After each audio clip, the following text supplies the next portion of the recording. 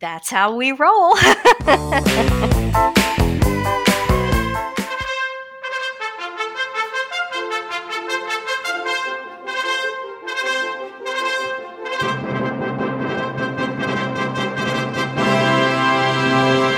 Today is Friday, March 5th, 2021, time for episode 139 of the Barnhart Podcast.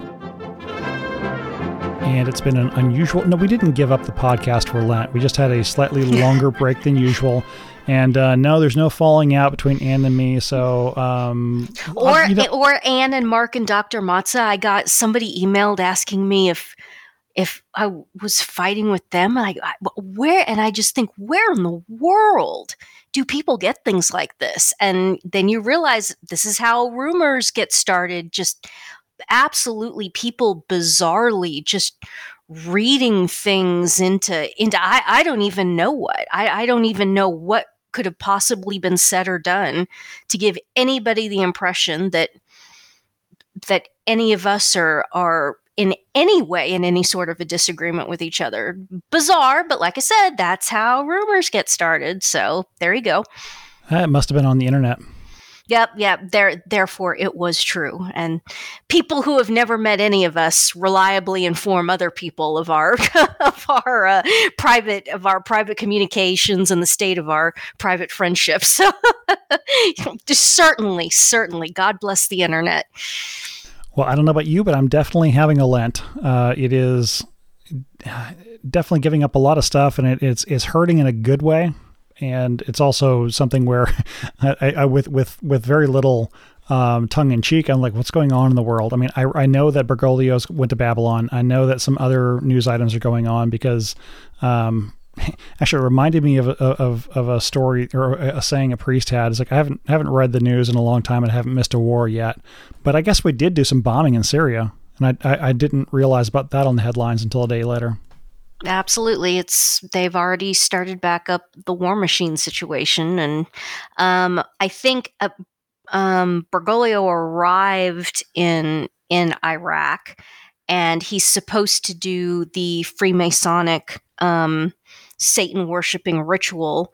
And, I wish I were being facetious, but he's literally going to a grand temple built, thousands of years before our Lord's incarnation, and is dedicated to, of all things, if anybody is old school and remembers my work on Islam, which is like almost a decade ago now, you remember that Allah, in quotes, was allegedly based on a pagan moon deity. Well, guess who this temple is dedicated to? The Babylonian moon deity. And I know this is just a coincidence, and I'm not dumb enough to think that modern English has anything to do with anything that was going on in the Middle East thousands of years before our Lord's incarnation. But it puts a wry smile or kind of an eye-rolling kind of a snarky reaction is elicited when you realize that the name of the pagan moon deity is Sin. I don't really know how that would be pronounced other than the intuitive English pronunciation, seen or sin or something like that. I don't know. But you see it and you're just like, okay, so Anti-Pope Bergoglio is going to a pagan temple. He's going to perform a Freemasonic ritual with Musloids and rabbinic Talmudic Jews in an act of worship of this pagan moon deity. And we look back at what happened in October of 2019 when he worshipped the Pachamama demonic iteration. Maybe Pachamama is even a demonic iteration of Satan himself.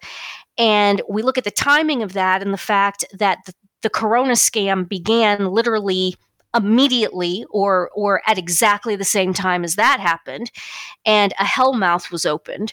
And you just wonder, I wonder what the hell mouth that opens up as a result of a man running around masquerading as the vicar of Christ on earth, performing Freemasonic Satan worshiping rituals in pagan temples dedicated to Allah, the moon deity. What's going to come out of this? And I know that Nurse Claire is of the opinion that the effects of the death jab are going to start manifesting here pretty quick.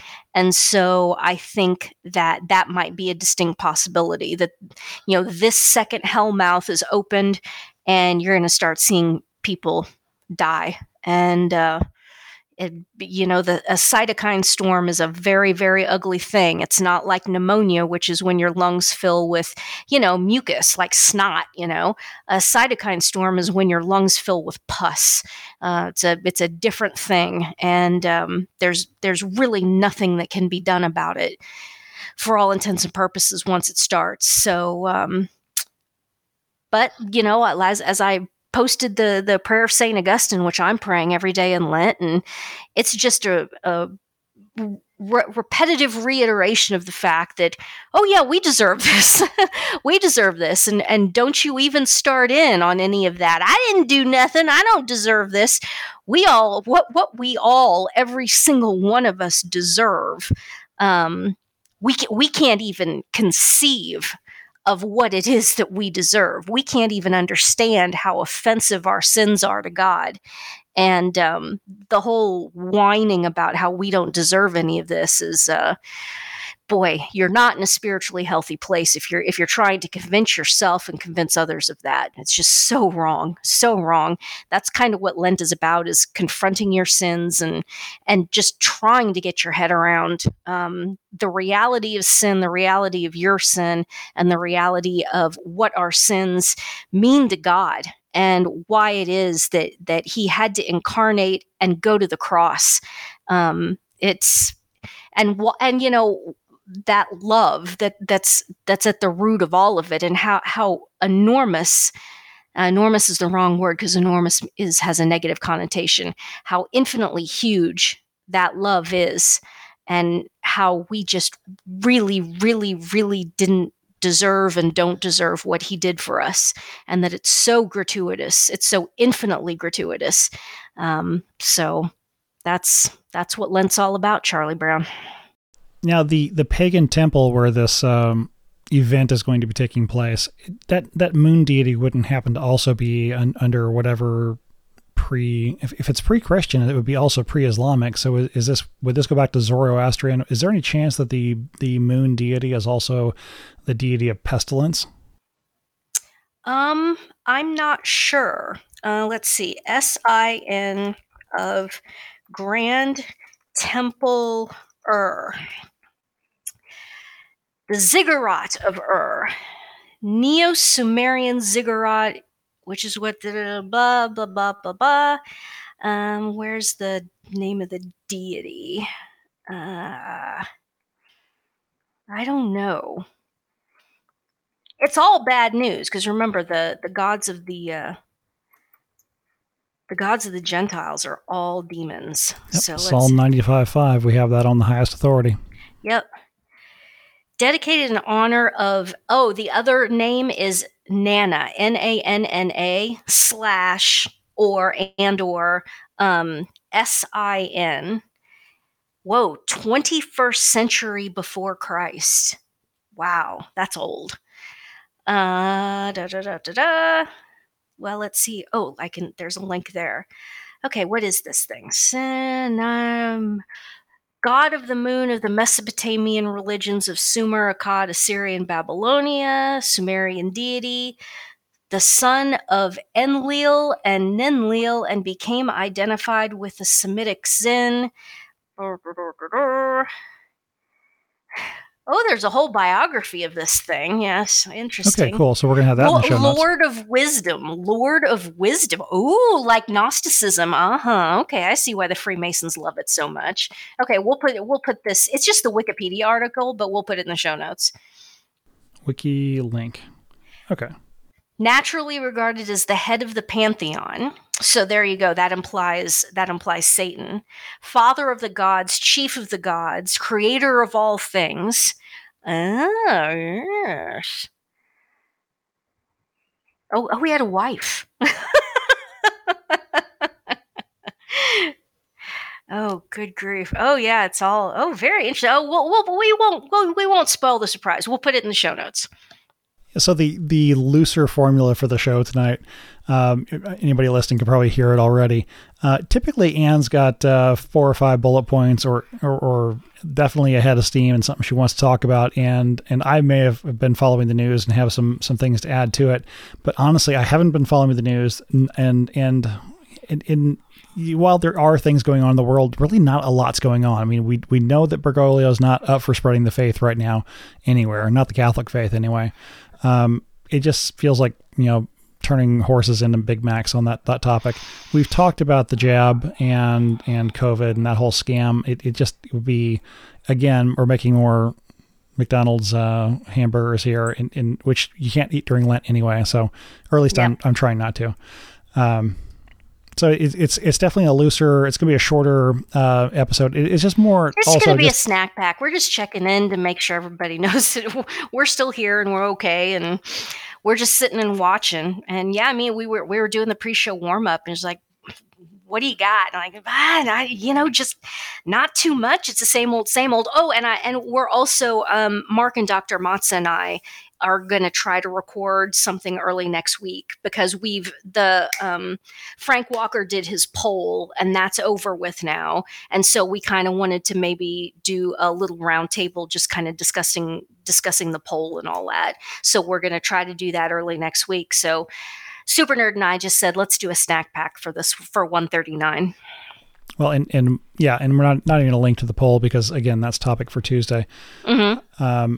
One of the things you mentioned when we were going over the topics and talking about just, everyone with the topic with the, I keep saying the word topic too many times, on the subject of the jab, because it's not a vaccine, and people knowing it, they probably shouldn't get it, but I have to get it anyway. I'm going to take it. You said it reminded you of a story at DIA, which I assume is Denver International, and somebody literally saying, I have to get onto a burning train to get to my plane.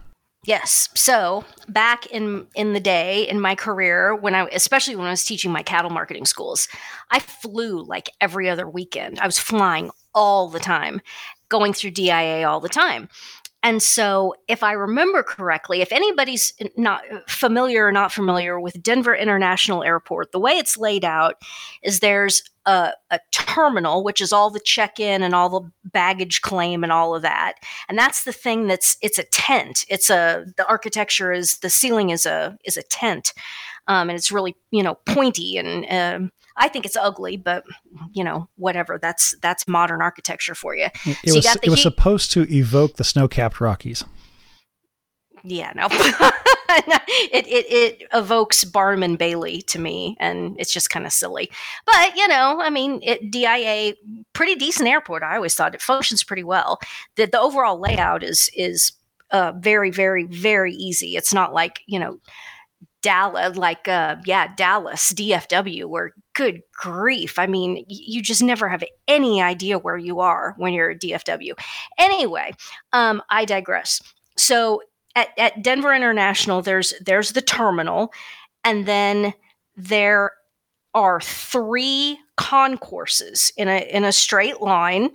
And so there is a tram, an underground people mover, that gets you from the terminal to Concourse A, and there's a stop, and then it goes to Concourse B, which is the big one, because that was the United terminal, and then it finally stops at Concourse C. This thing is an underground tram. It's a subway.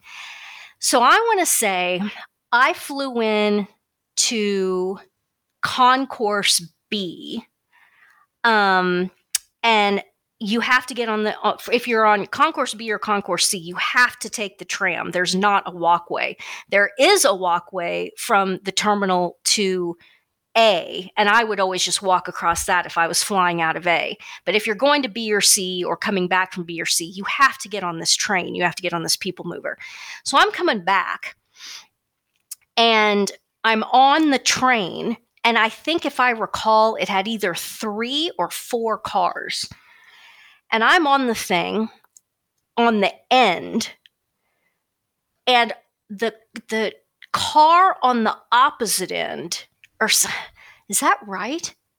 Well, anyway, long story short, I get off and the train is on fire. It's on fire. And it's the car that's at the end, and it was like the air conditioning unit or something had burst into flames and caught on fire. The train is on fire. So everybody gets out, and everybody's kind of standing there looking at this thing, and standing around, and dude, the train's on fire. This guy comes barreling into the little station area where we all are. I mean, and you can see the thing is on fire. There's smoke, the whole 9 yards. And this guy is pushing and trying to get onto the train. Now, not the car that's on fire, but another car. But it's the same train. And people are like, dude, it's on fire. You cannot get on. It's on fire. This guy keeps saying, and he's fighting people off, and he's trying to get on the train, and he's saying, I have to get on the train or else I'm going to miss my flight. And they're like, dude, no. They had to literally pull this guy off and block him from getting on an underground tram that is on fire, burning. And you say to yourself, how is this even possible? What is going through this guy's mind? And this whole deal with the death jab, I mean, you can sit, you can lay out to people and explain to them, this is not a vaccine. Even if it were a vaccine, coronavirus vaccines are incredibly dangerous. They have all kinds of proven track records of killing people who they try to vaccinate with any type of coronaviridae by causing a hyperimmune response. They've been trying to get a corona vaccine for decades, and they can't do it because it just doesn't work. But that's not even what this is. This mRNA tag, it creates a completely unique antibody, which is the holy grail of all bioweaponry, that then someone can come in with a genetically engineered coronavirus that is specifically tuned to this completely unique antibody that you're getting yourself that you're getting mRNA injected into your body, which you will never be able to get out, which is going to create this tag, this antibody tag, that then once you pick up either a coronavirus that's out in the wild, or if they already have a genetically engineered one ready to go that they're going to release, you will die a horrible death of a hyperimmune reaction cytokine storm. Your lungs will fill with pus and you will die. And there is nothing that anyone will be able to do to reverse this. You will die. And people look back at you and say, yeah, but I have to get it so I can fly. Or, yeah, but I have to get it to keep my job. Or, yeah, I have to get it, or I'm not going to be able to ever eat in restaurants again, or, go into Walmart ever again, or go to the mall ever again. And you say, now, I'm going to say this to you again. This death vax is literally poison. It's poison. And they say, yeah, but I have to get it, or else I'm going to lose my job. and you just sit and shake your head and realize that there's just not any getting through this. There really isn't much you can say to people. They are so blind, and everybody, but especially Nurse Claire in private group chats and so forth, just keeps saying I don't understand these, and she's encountering this from physicians, high level nurses. These are educated people. We're not talking about hillbillies with IQs in the 70s. We're talking about people with significantly above average IQs who you say, here's the evidence of what this is. This is poison. These people have an agenda of radical, super rapid Malthusian human population reduction. They've been very open about this. They want to get the human population under 1 billion, and they want to do it in a matter of a few years. Just a few years. How do you do that without poisoning people with a biological weapon? And it's just, well, I have to do it or else I'm going to lose my job. Well, I have to do it or I'm never going to be able to go on vacation again. And it's what I keep reminding Nurse Claire and other people, whoever brings this up, about these people just being in this zombie trance state. It's beyond cultic. It's beyond the dynamic. And these people have converted to a religion. COVIDism is a religion, but it's beyond even that. Why are these people absolutely insistent that they have to take a poison so that they can, go on vacation in Cancun or something like that? And I keep reminding, sin makes people stupid. And I think a lot of people just don't sit and realize the proportion of the population that engages in habitual mortal sin and is completely unrepentant and has been some of them are Catholic, and some of them go to Mass and have received the Eucharist, in a fairly regular way for years, if not decades. And what that does to you, again, just stop and think for a minute about, just go down the list of things that are mortal sin that most people around us today do and don't think are sin and have absolutely no intention of stopping and certainly no intention of repenting of it. Self-abuse. Look at the ubiquitousness of porn. I think, again, guys, I think a lot of you don't realize that the traffic on Pornhub absolutely dwarfs YouTube. Dwarfs it. Who's looking at this stuff? The answer is basically everybody at this point. So self-abuse, contraception, again, almost everybody either is contracepting or did when they were younger, and they were in, especially women now I'm referring to, who were fertile. They did it for their entire fertile life, and don't believe it's a sin, are not sorry, and have absolutely no intention. It wouldn't even occur to them that they need to repent and ask God's forgiveness for this. So what do we got? We've got porn and self-abuse. We've got contraception. Look at all the people who are divorced and remarried and are absolutely convinced that there's nothing wrong, that God completely, as long as they went and got a civil divorce, most people are convinced that you can start, quote unquote, dating as soon as you've separated. People today don't even think that you have to wait for the civil divorce to come through. I mean, it's very common, especially for Hollywood celebrity people.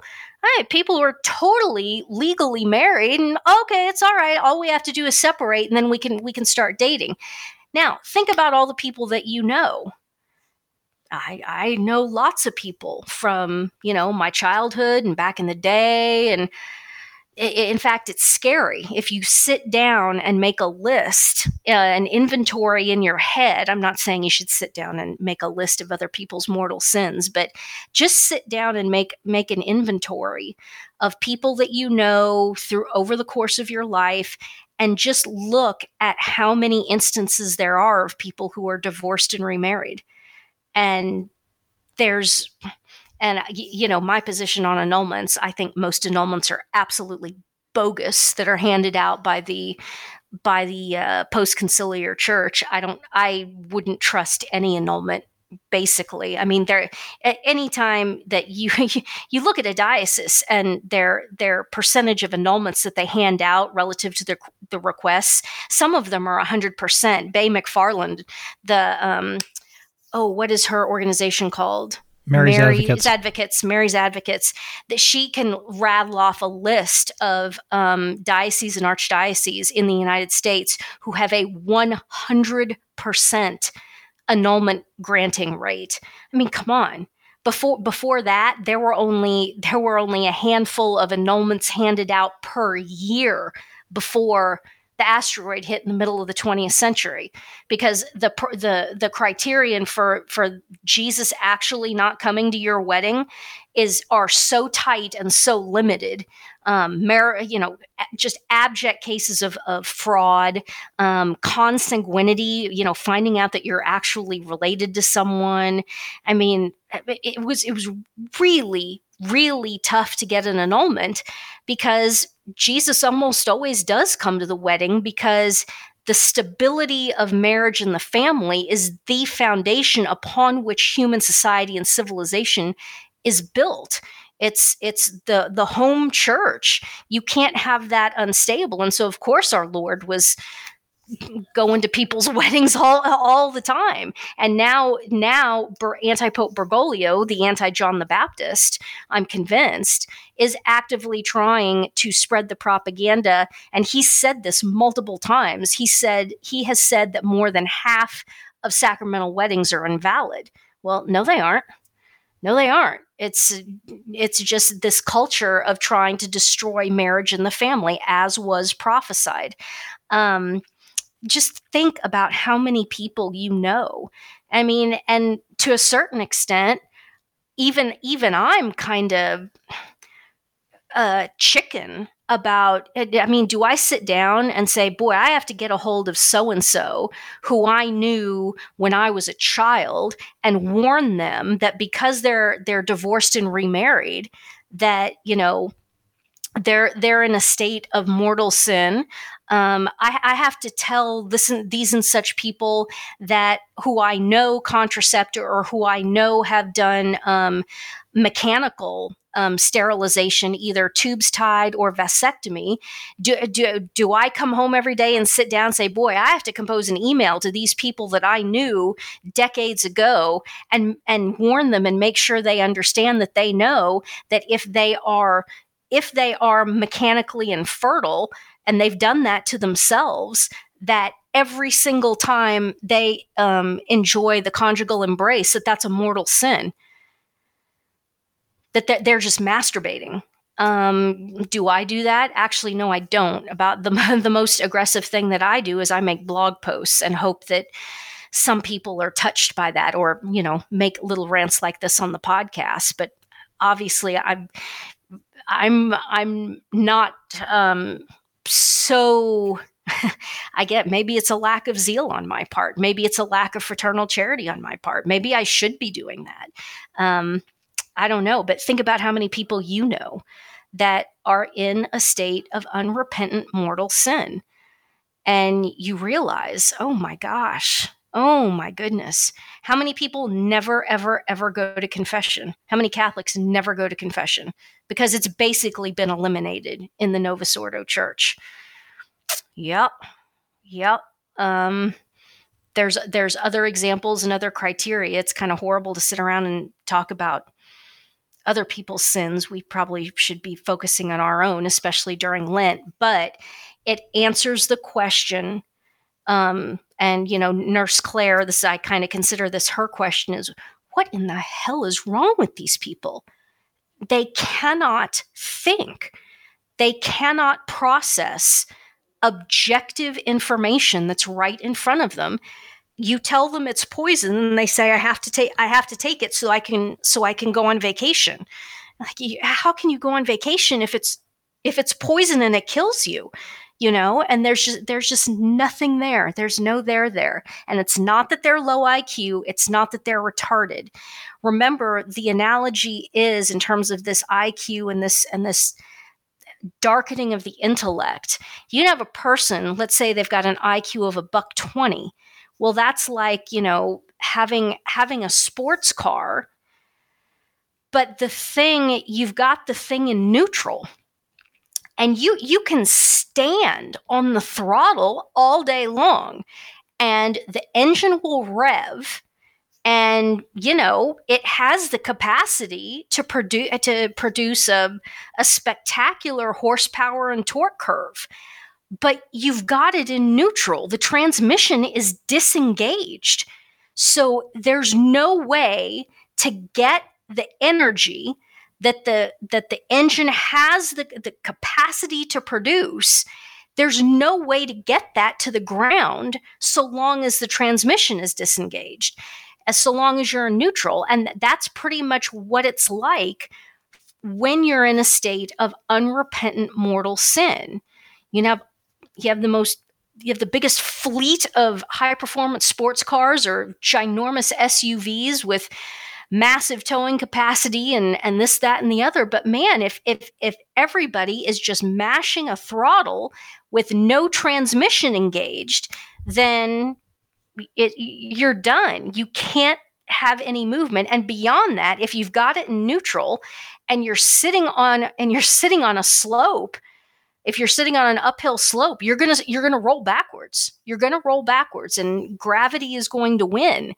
So that's what's going on around us. The man has to get on the train, but that's on fire because he's going to miss his flight. And all of our neighbors that we see on the street and roundabout every day, well, by golly, they have to get a poison injection, because if they don't, they're not going to be able to go to Applebee's. I mean, it's really to that point. That's where we are. And with regard to your friends who you question, should you call them up and convict them of sin, for lack of a better term? Yeah. Certainly praying for sinners is the right first step. I mean, on mental prayer and prayer for others. I mean, Our Lady of Fatima tells us that many souls go to hell because nobody prays for them. At the very least, prayer is not lost on these people. Whether it's you or somebody else who is going to give them the message of faith and the message of conversion, if they aren't softened up, so to speak, through the heavy artillery of prayer beforehand, then it's going to be a hard target. And it's going to be hard for them to convert. But if you offer prayers and sacrifices for their conversion, that definitely is going to help, whether it's you or somebody else who ends up talking to them eventually. Well, and what's really interesting when you said that is what occurred to me is the Leonine prayers. One of my favorite prayers, which I actually have added to the end of my rosary because I like it so much, is the prayer in the Leonine prayers. So the Leonine prayers, Pope Leo had the what's it called? The locution when you hear something. He heard a conversation between Satan and our Lord, and it was, Satan saying, I can take you down. I can take the church down. And our Lord said, oh, go ahead. And he said, all right, give me 100 years. And our Lord said, all right, you got 100 years, which, kind of amazing. But, in the divine providence, God is perfectly good. So he knows that some amazing, incredible good is going to come out of all this. But Leo the 13th hears this conversation and is like, oh my gosh. So he immediately says, more than that, his attendants thought he was dead. He fell to the ground and he wasn't even breathing. They Really? literally thought he was I didn't know dead. that. Oh man. Well, if I heard that too, I would be definitely paralyzed. So Leo the 13th is, he's the Pope. He's the vicar of Christ on earth, and he says, "All right, everybody, here's what we're gonna do. After every low mass, you're gonna say these prayers." And they're called the Leonine prayers. So after low mass, the priest in his vestments, even before he processes out of the sanctuary, the last thing he's going to do is he's going to get down on his knees, and he's going to say 3 Hail Marys. He's going to say the Hail Holy Queen. He's going to say this prayer, which Leo the 13th composed himself. Oh, and I'll circle back to it. I'll Jensaki back to it. You're going to say the prayer to Saint Michael the Archangel, and you're going to say, "Most Sacred Heart of Jesus, have mercy on us," 3 times. Here is the prayer that Leo the 13th specifically composed. "O God, our refuge and our strength, look down with favor on thy people who cry to thee, and through the intercession of the glorious and immaculate Virgin Mary, Mother of God, Saint Joseph, her spouse, the blessed apostles Peter and Paul, and all the saints, mercilessly and graciously hear the prayers which we pour forth for the conversion of sinners and for the liberty and exaltation of our Holy Mother, the Church, to the same Christ our Lord. Amen." That was said from Leo the 13th all the way until guess who suppressed it? Well, it's not part of the new mass. No, exactly. So who suppressed it? I guess that'd be Paul VI. Paul VI suppressed the Leonine prayers. And so everybody stops praying for the conversion of sinners. And me personally, I mean, you don't have to do this, but me personally, when I say the "O God, our refuge and our strength" prayer, which is like multiple times a day, every day, because I say it, I've added it to the conclusion of my rosary. And then of course I say it after mass every day. When you get to the line where you say, "for the conversion of sinners," I beat my chest at that, because, the conversion of sinners part needs to start with me first. And then the next phrase is, "for the liberty and exaltation of our Holy Mother, the Church." And of course, now the Church is in eclipse, being held captive by totalitarians, and the Holy Father is also being apparently held captive by totalitarians to some degree or another. So everybody stops praying for the conversion of sinners, and everybody stops praying for the liberty and exaltation of Holy Mother Church, and look what happens, And it was said that early on, the intention for the Leonine prayers was for the conversion of Russia. For the conversion of Russia and for the intentions of the Pope. And now the snarky joke for quite some time has been that, no, we should say the Leonine prayers for the conversion of the Pope and for the intentions of Russia. Ha, ha, ha, ha, ha.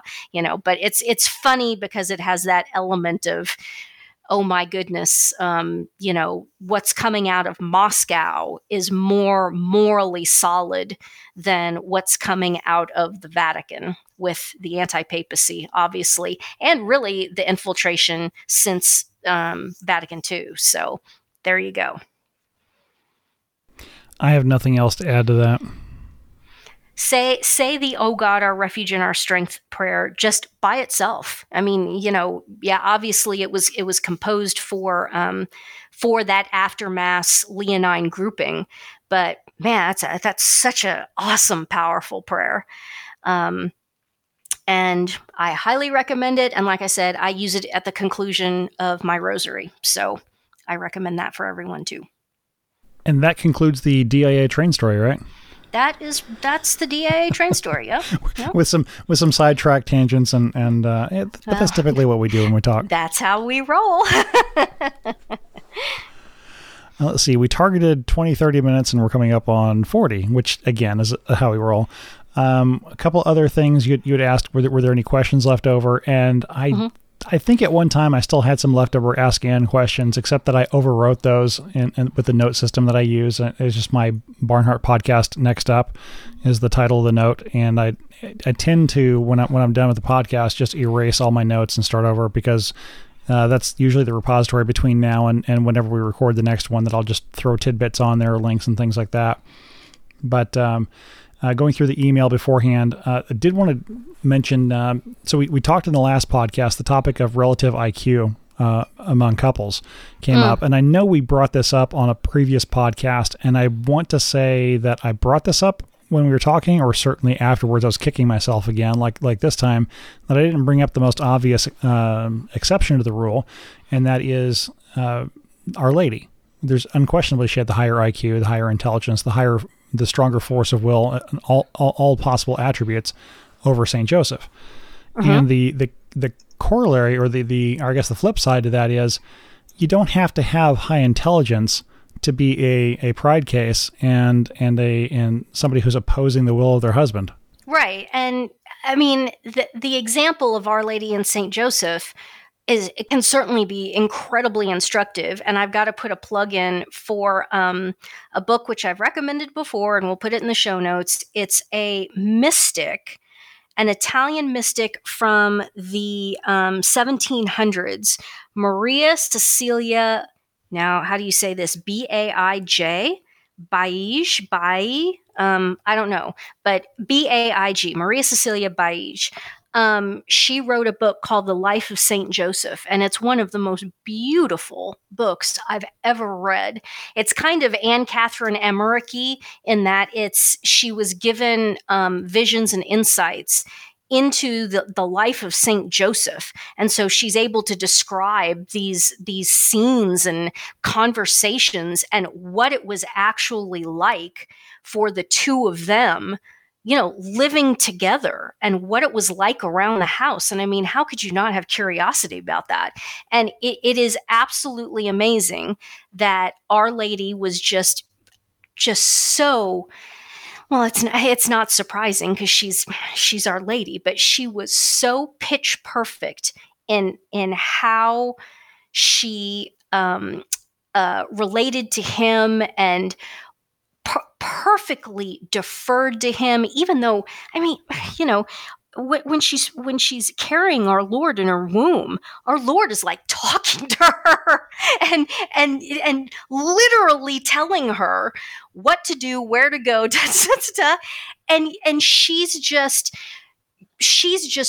interacting with Saint Joseph perfectly, so that Saint Joseph says, well, what should we do now, and where should we go? And Our Lady just steers it so that Saint Joseph ends up being the one making the recommendation, making the decision. I mean, it's so beautiful and so inspiring, and without a sense of manipulation either. No, she's not being manipulative at all. It's just wonderful. And so, yeah, of course, I mean, she's the highest creature ever created. So yes, of course, she had a higher IQ, and God is conversing with her interiorly, explicitly. I mean, certainly, but that doesn't mean that she still didn't honor the ordinance of marriage, and all. I mean, it's just incredible, and it should be required reading for all of these feminists, and any young girl today should have to read this book and say, that's how you roll. That's how a woman behaves. That's what you should be modeling yourself off of.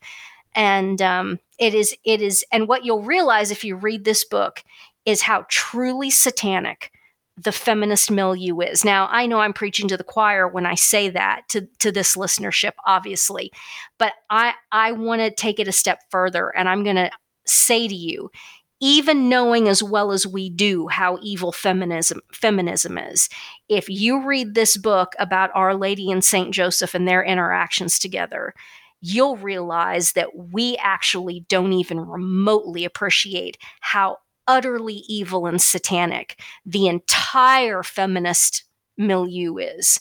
It's you need to understand the enemy, and reading this book goes a long way by showing the counterexample of what it's actually supposed to be like and what people should be striving towards in terms of husband-wife relationships.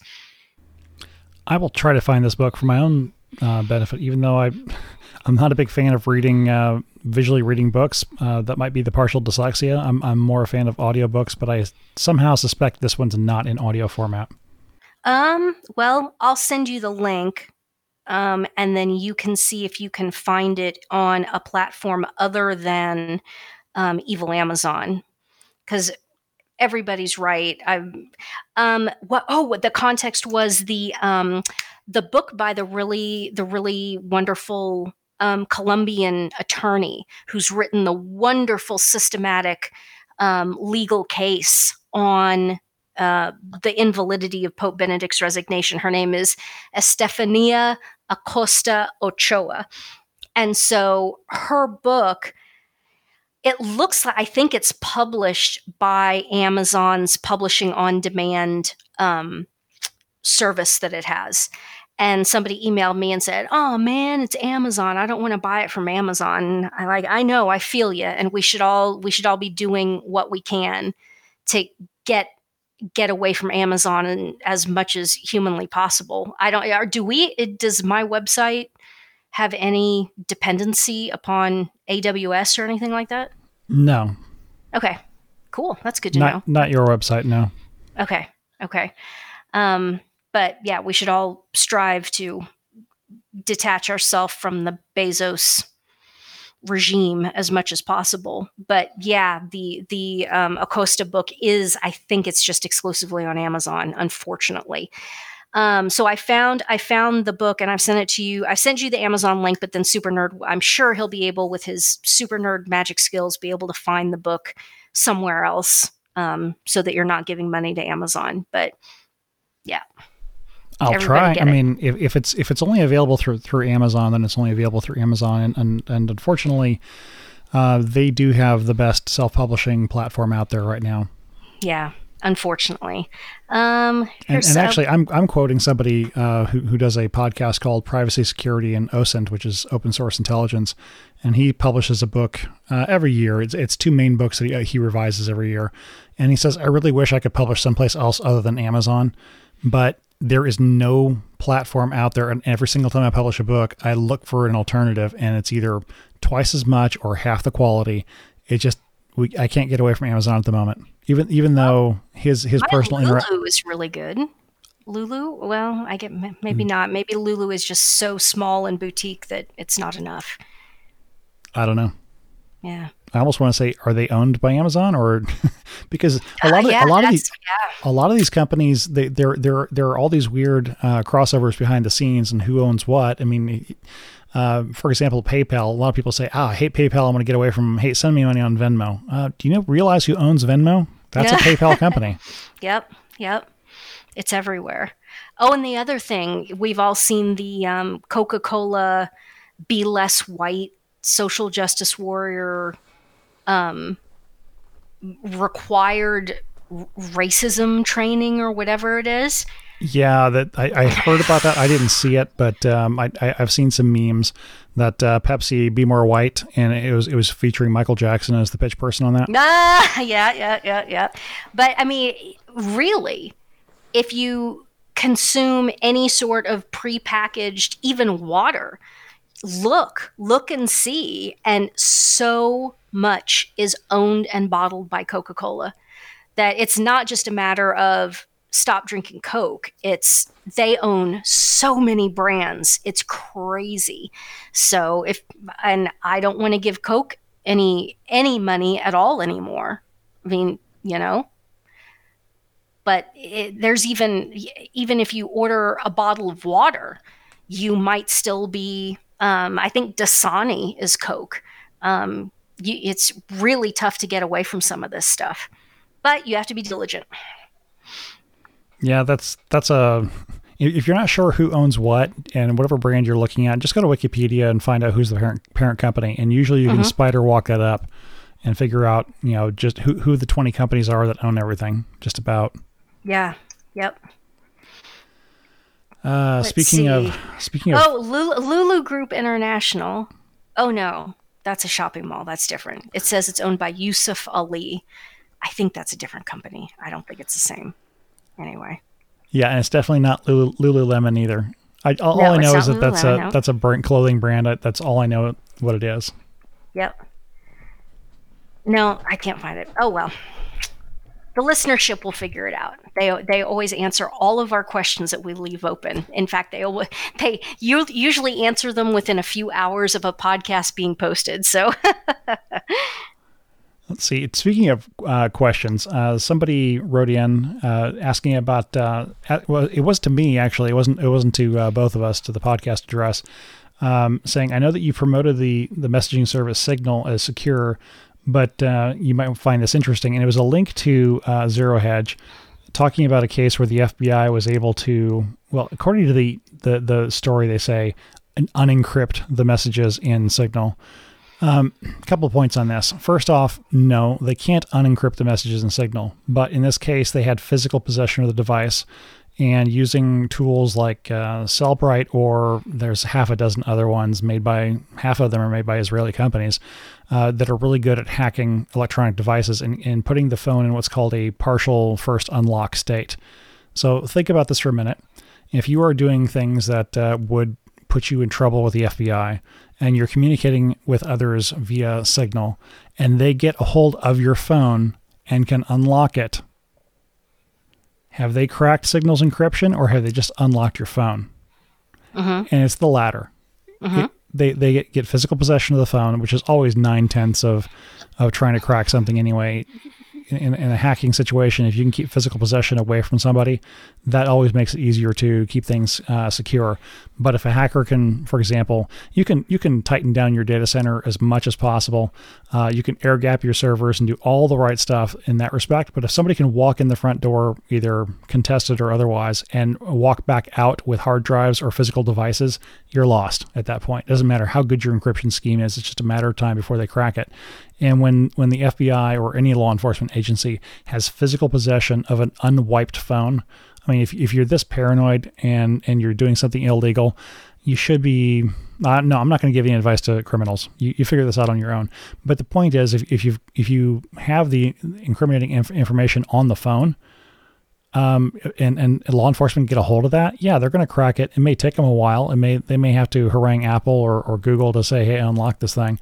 But eventually they're going to get in, especially if they've got all the time they need and you can't get the device to wipe it clean. So Signal, as far as I know, there's no credible evidence to suggest that the encryption can be broken by any known decryption scheme.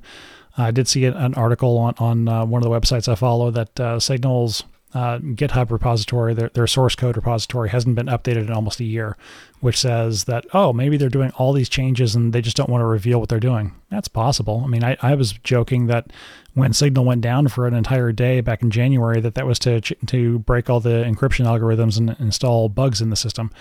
I was joking, of course, but who knows? Maybe. I mean, don't put even on something that's supposed to be secure. Don't be communicating anything that would literally get you in trouble with law enforcement. Which at this point is, could be anything as simple as using sexed pronouns. So, and by sexed pronouns, I mean like he, she, him, her. It's rapidly progressing. Cancel culture and all of that. Let's cut the crap and call it what it really is. It's the run up to honor killings is what it is. It's just when someone is canceled, it's a pre-honor killing is what it is.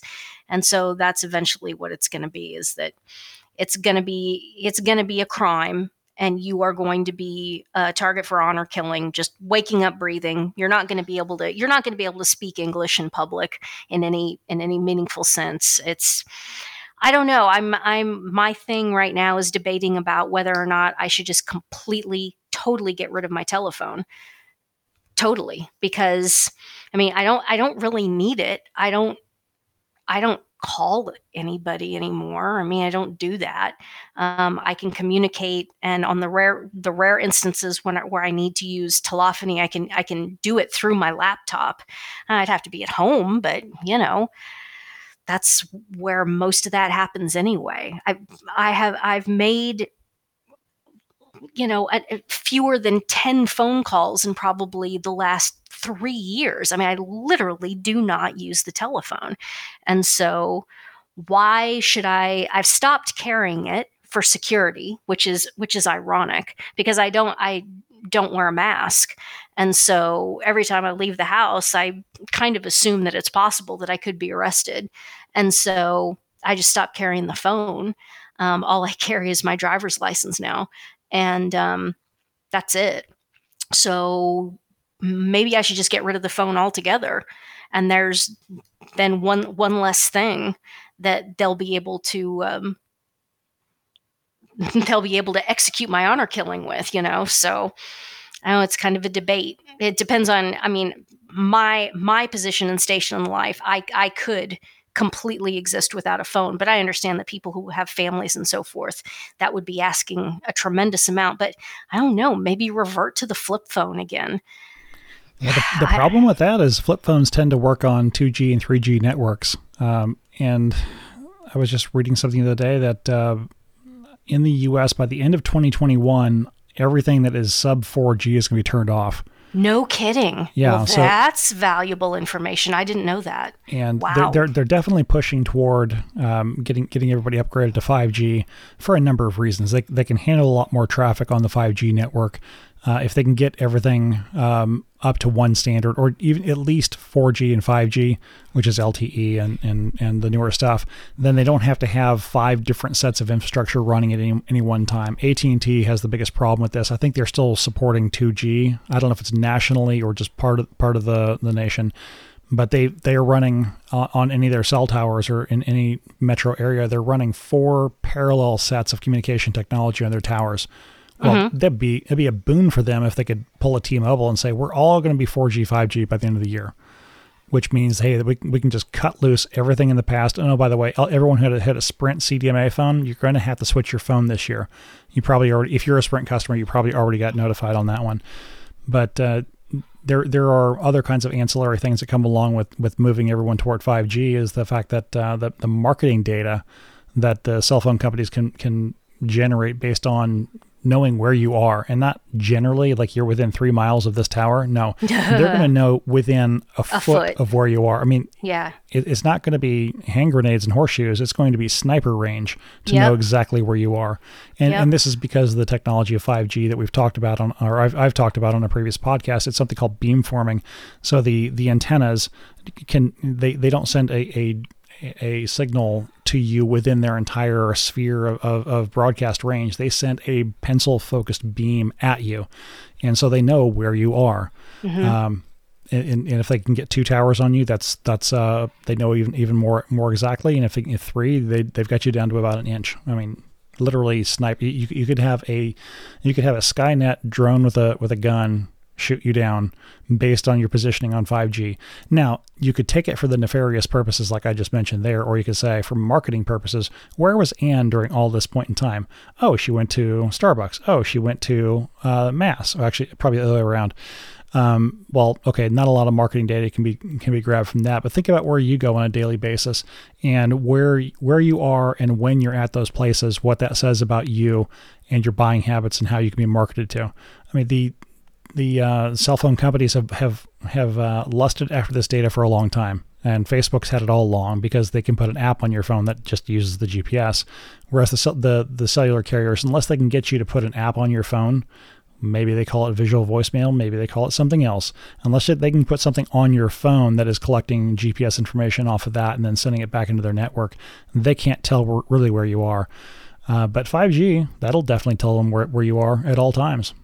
Well, and the obvious final point is that the whole paradigm of having a death vax passport, basically essentially a mark of the beast, that's going to determine whether or not you're able to participate in the economy in any meaningful way. Can't have that on a flip phone. You have to have a smartphone. So, you're there. You've got to get all of these elderly people and people who are just resistant to all this. And there's a non-trivial number of them around. You're going to have to force all of those people to get a smartphone. No, they're just tattoo a yellow star to your forearm. Well, yeah, exactly. Tattoo a yellow star. Yes, absolutely. They're already starting to do crap like that. I'm tempted to make one for myself and carry it in my backpack. And if any cops hassle me, I'll say, oh, how about if I just wear this yellow star like this? Would that be okay? I think, who is it that's doing it? I think it was somewhere in Germany. They're not doing yellow stars in Germany, are they? Yeah. And you just look at that, and the Germans are so obsessed and so self-loathing still about guilt about World War II. And it was somewhere in Germany, I think. If it wasn't Germany, it was the UK. But man, I want to say it was Germany, because it was just, your jaw just hangs open that somebody went into a grocery store and didn't have a mask on, and they had a medical exemption letter or something. And the grocery store said, okay, well, you have to wear this sticker.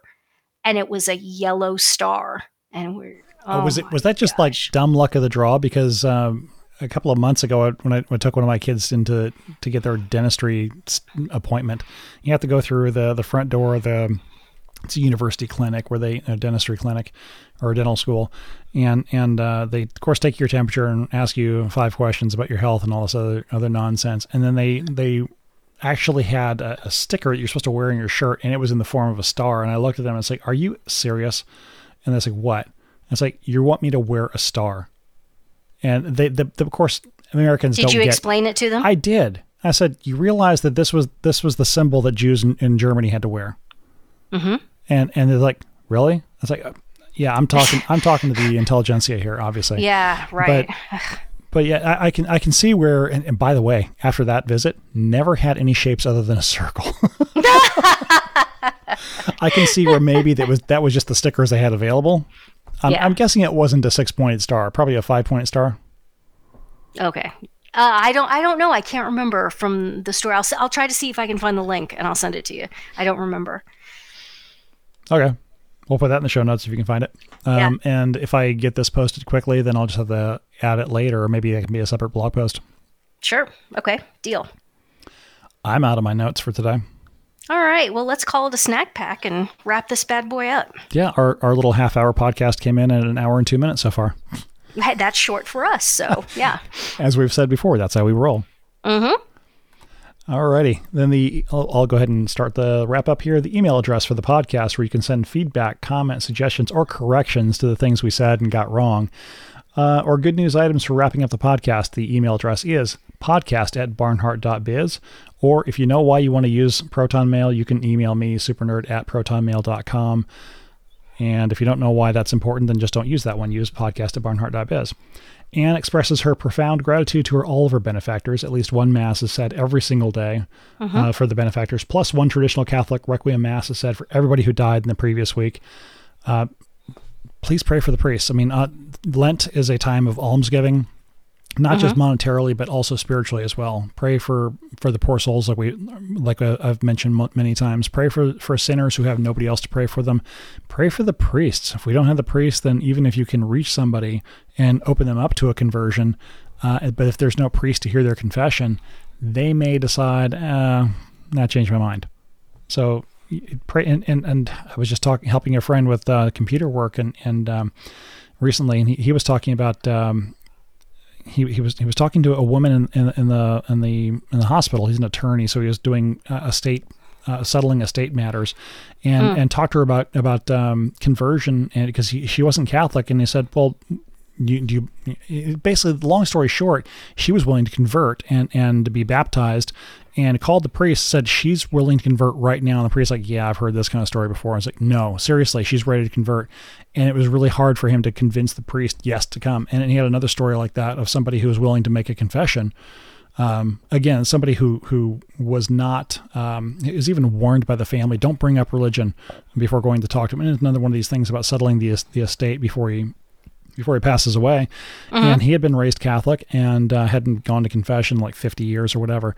And this guy talked him into going to confession, and then he calls the priest, and it was harder to get the priest to come hear his confession than to talk the guy into confessing. So pray for priests.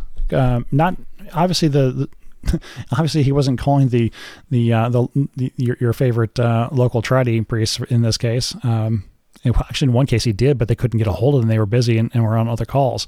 But so he had to call somebody who's not a trad priest, and pray for these priests to respond to their vocation when they're called, when it's authentic. So yeah, it's every once in a while I get an email from somebody who says, I've been a long time reader, blah blah blah. I'm ready to enter the church. I've looked around. I don't see any Latin Mass parish. What should I do? And the fact that I can't in good conscience tell them to just walk into a Novus Ordo parish. I mean, it's so frustrating because you're just terrified that if they walk into a Novus Ordo parish, oh my gosh. I mean, and now, obviously now with the Corona scam, you can't just walk into a Novus Ordo parish. But even before, I can't recommend, just go to your closest Catholic church. Oh, no way. If half of them or more than half of them are gay, you're taking that risk. If half or more than half of them are completely uncatechized or don't believe any of it, which a lot of them don't, if you tell somebody to just walk into a Catholic church, it could completely destroy the whole potential conversion process. The frustration in just not being able to say, go to any Catholic church, that's just horrific. And so pray for all priests, pray for the bad ones to become good ones, and then pray for the good ones to have the stamina to be able to work the harvest. As our Lord said, the harvest is great, but the laborers are few. Man, if that ain't the truth. So yes, pray for priests without ceasing. Yeah. And if you're in that scenario or situation, circumstance, how many other words can you come up with here, where you want to join the Catholic Church or find a good parish and you're not sure where there is one in your neighborhood or in your area, I should say, ironically, go to Planned Parenthood and look for somebody who is carrying a rosary. That's actually, yep. And walk up to them and just simply tell them why you're there. I want to become a Catholic, and I don't want to go to just any parish. I want to go to I want to find a priest who's serious about the faith and who will catechize me correctly. Mm-hmm. Yep. Ironically, that's where you're going to find serious Catholics. Man, and if you should happen to see a priest in a cassock, that's also, whether it's at Planned Parenthood or anywhere, if you see a priest in a cassock, that's increasing your odds tremendously right there. But make sure that he's Catholic. Make sure he's Roman Catholic. Absolutely. The Barnhart Podcast is a production of Super Nerd Media. If you found something of value in this short podcast or the other podcasts that we've done and would like to return some value, please visit supernerdmedia.com for more information. And I'd like to recognize a few donors since our last podcast. Via the Postal Service, Richard, Rick, James, and Stephen, and via PayPal, Craig, Jeffrey, and M.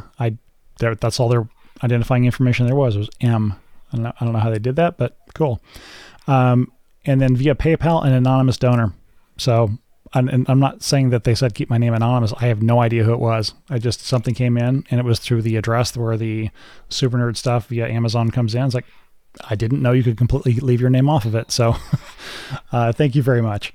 And I'll let if any of the listeners out there heard as Super Nerd was running down that list of people and heard him say Rick James and laughed like I did, please send an email to I laughed at Rick James at Barnard.biz. Super Nerd, do you know who Rick James is? I do know who he is. Okay, yes, okay. Yes. And whatever was, excuse me, was, I think very much was.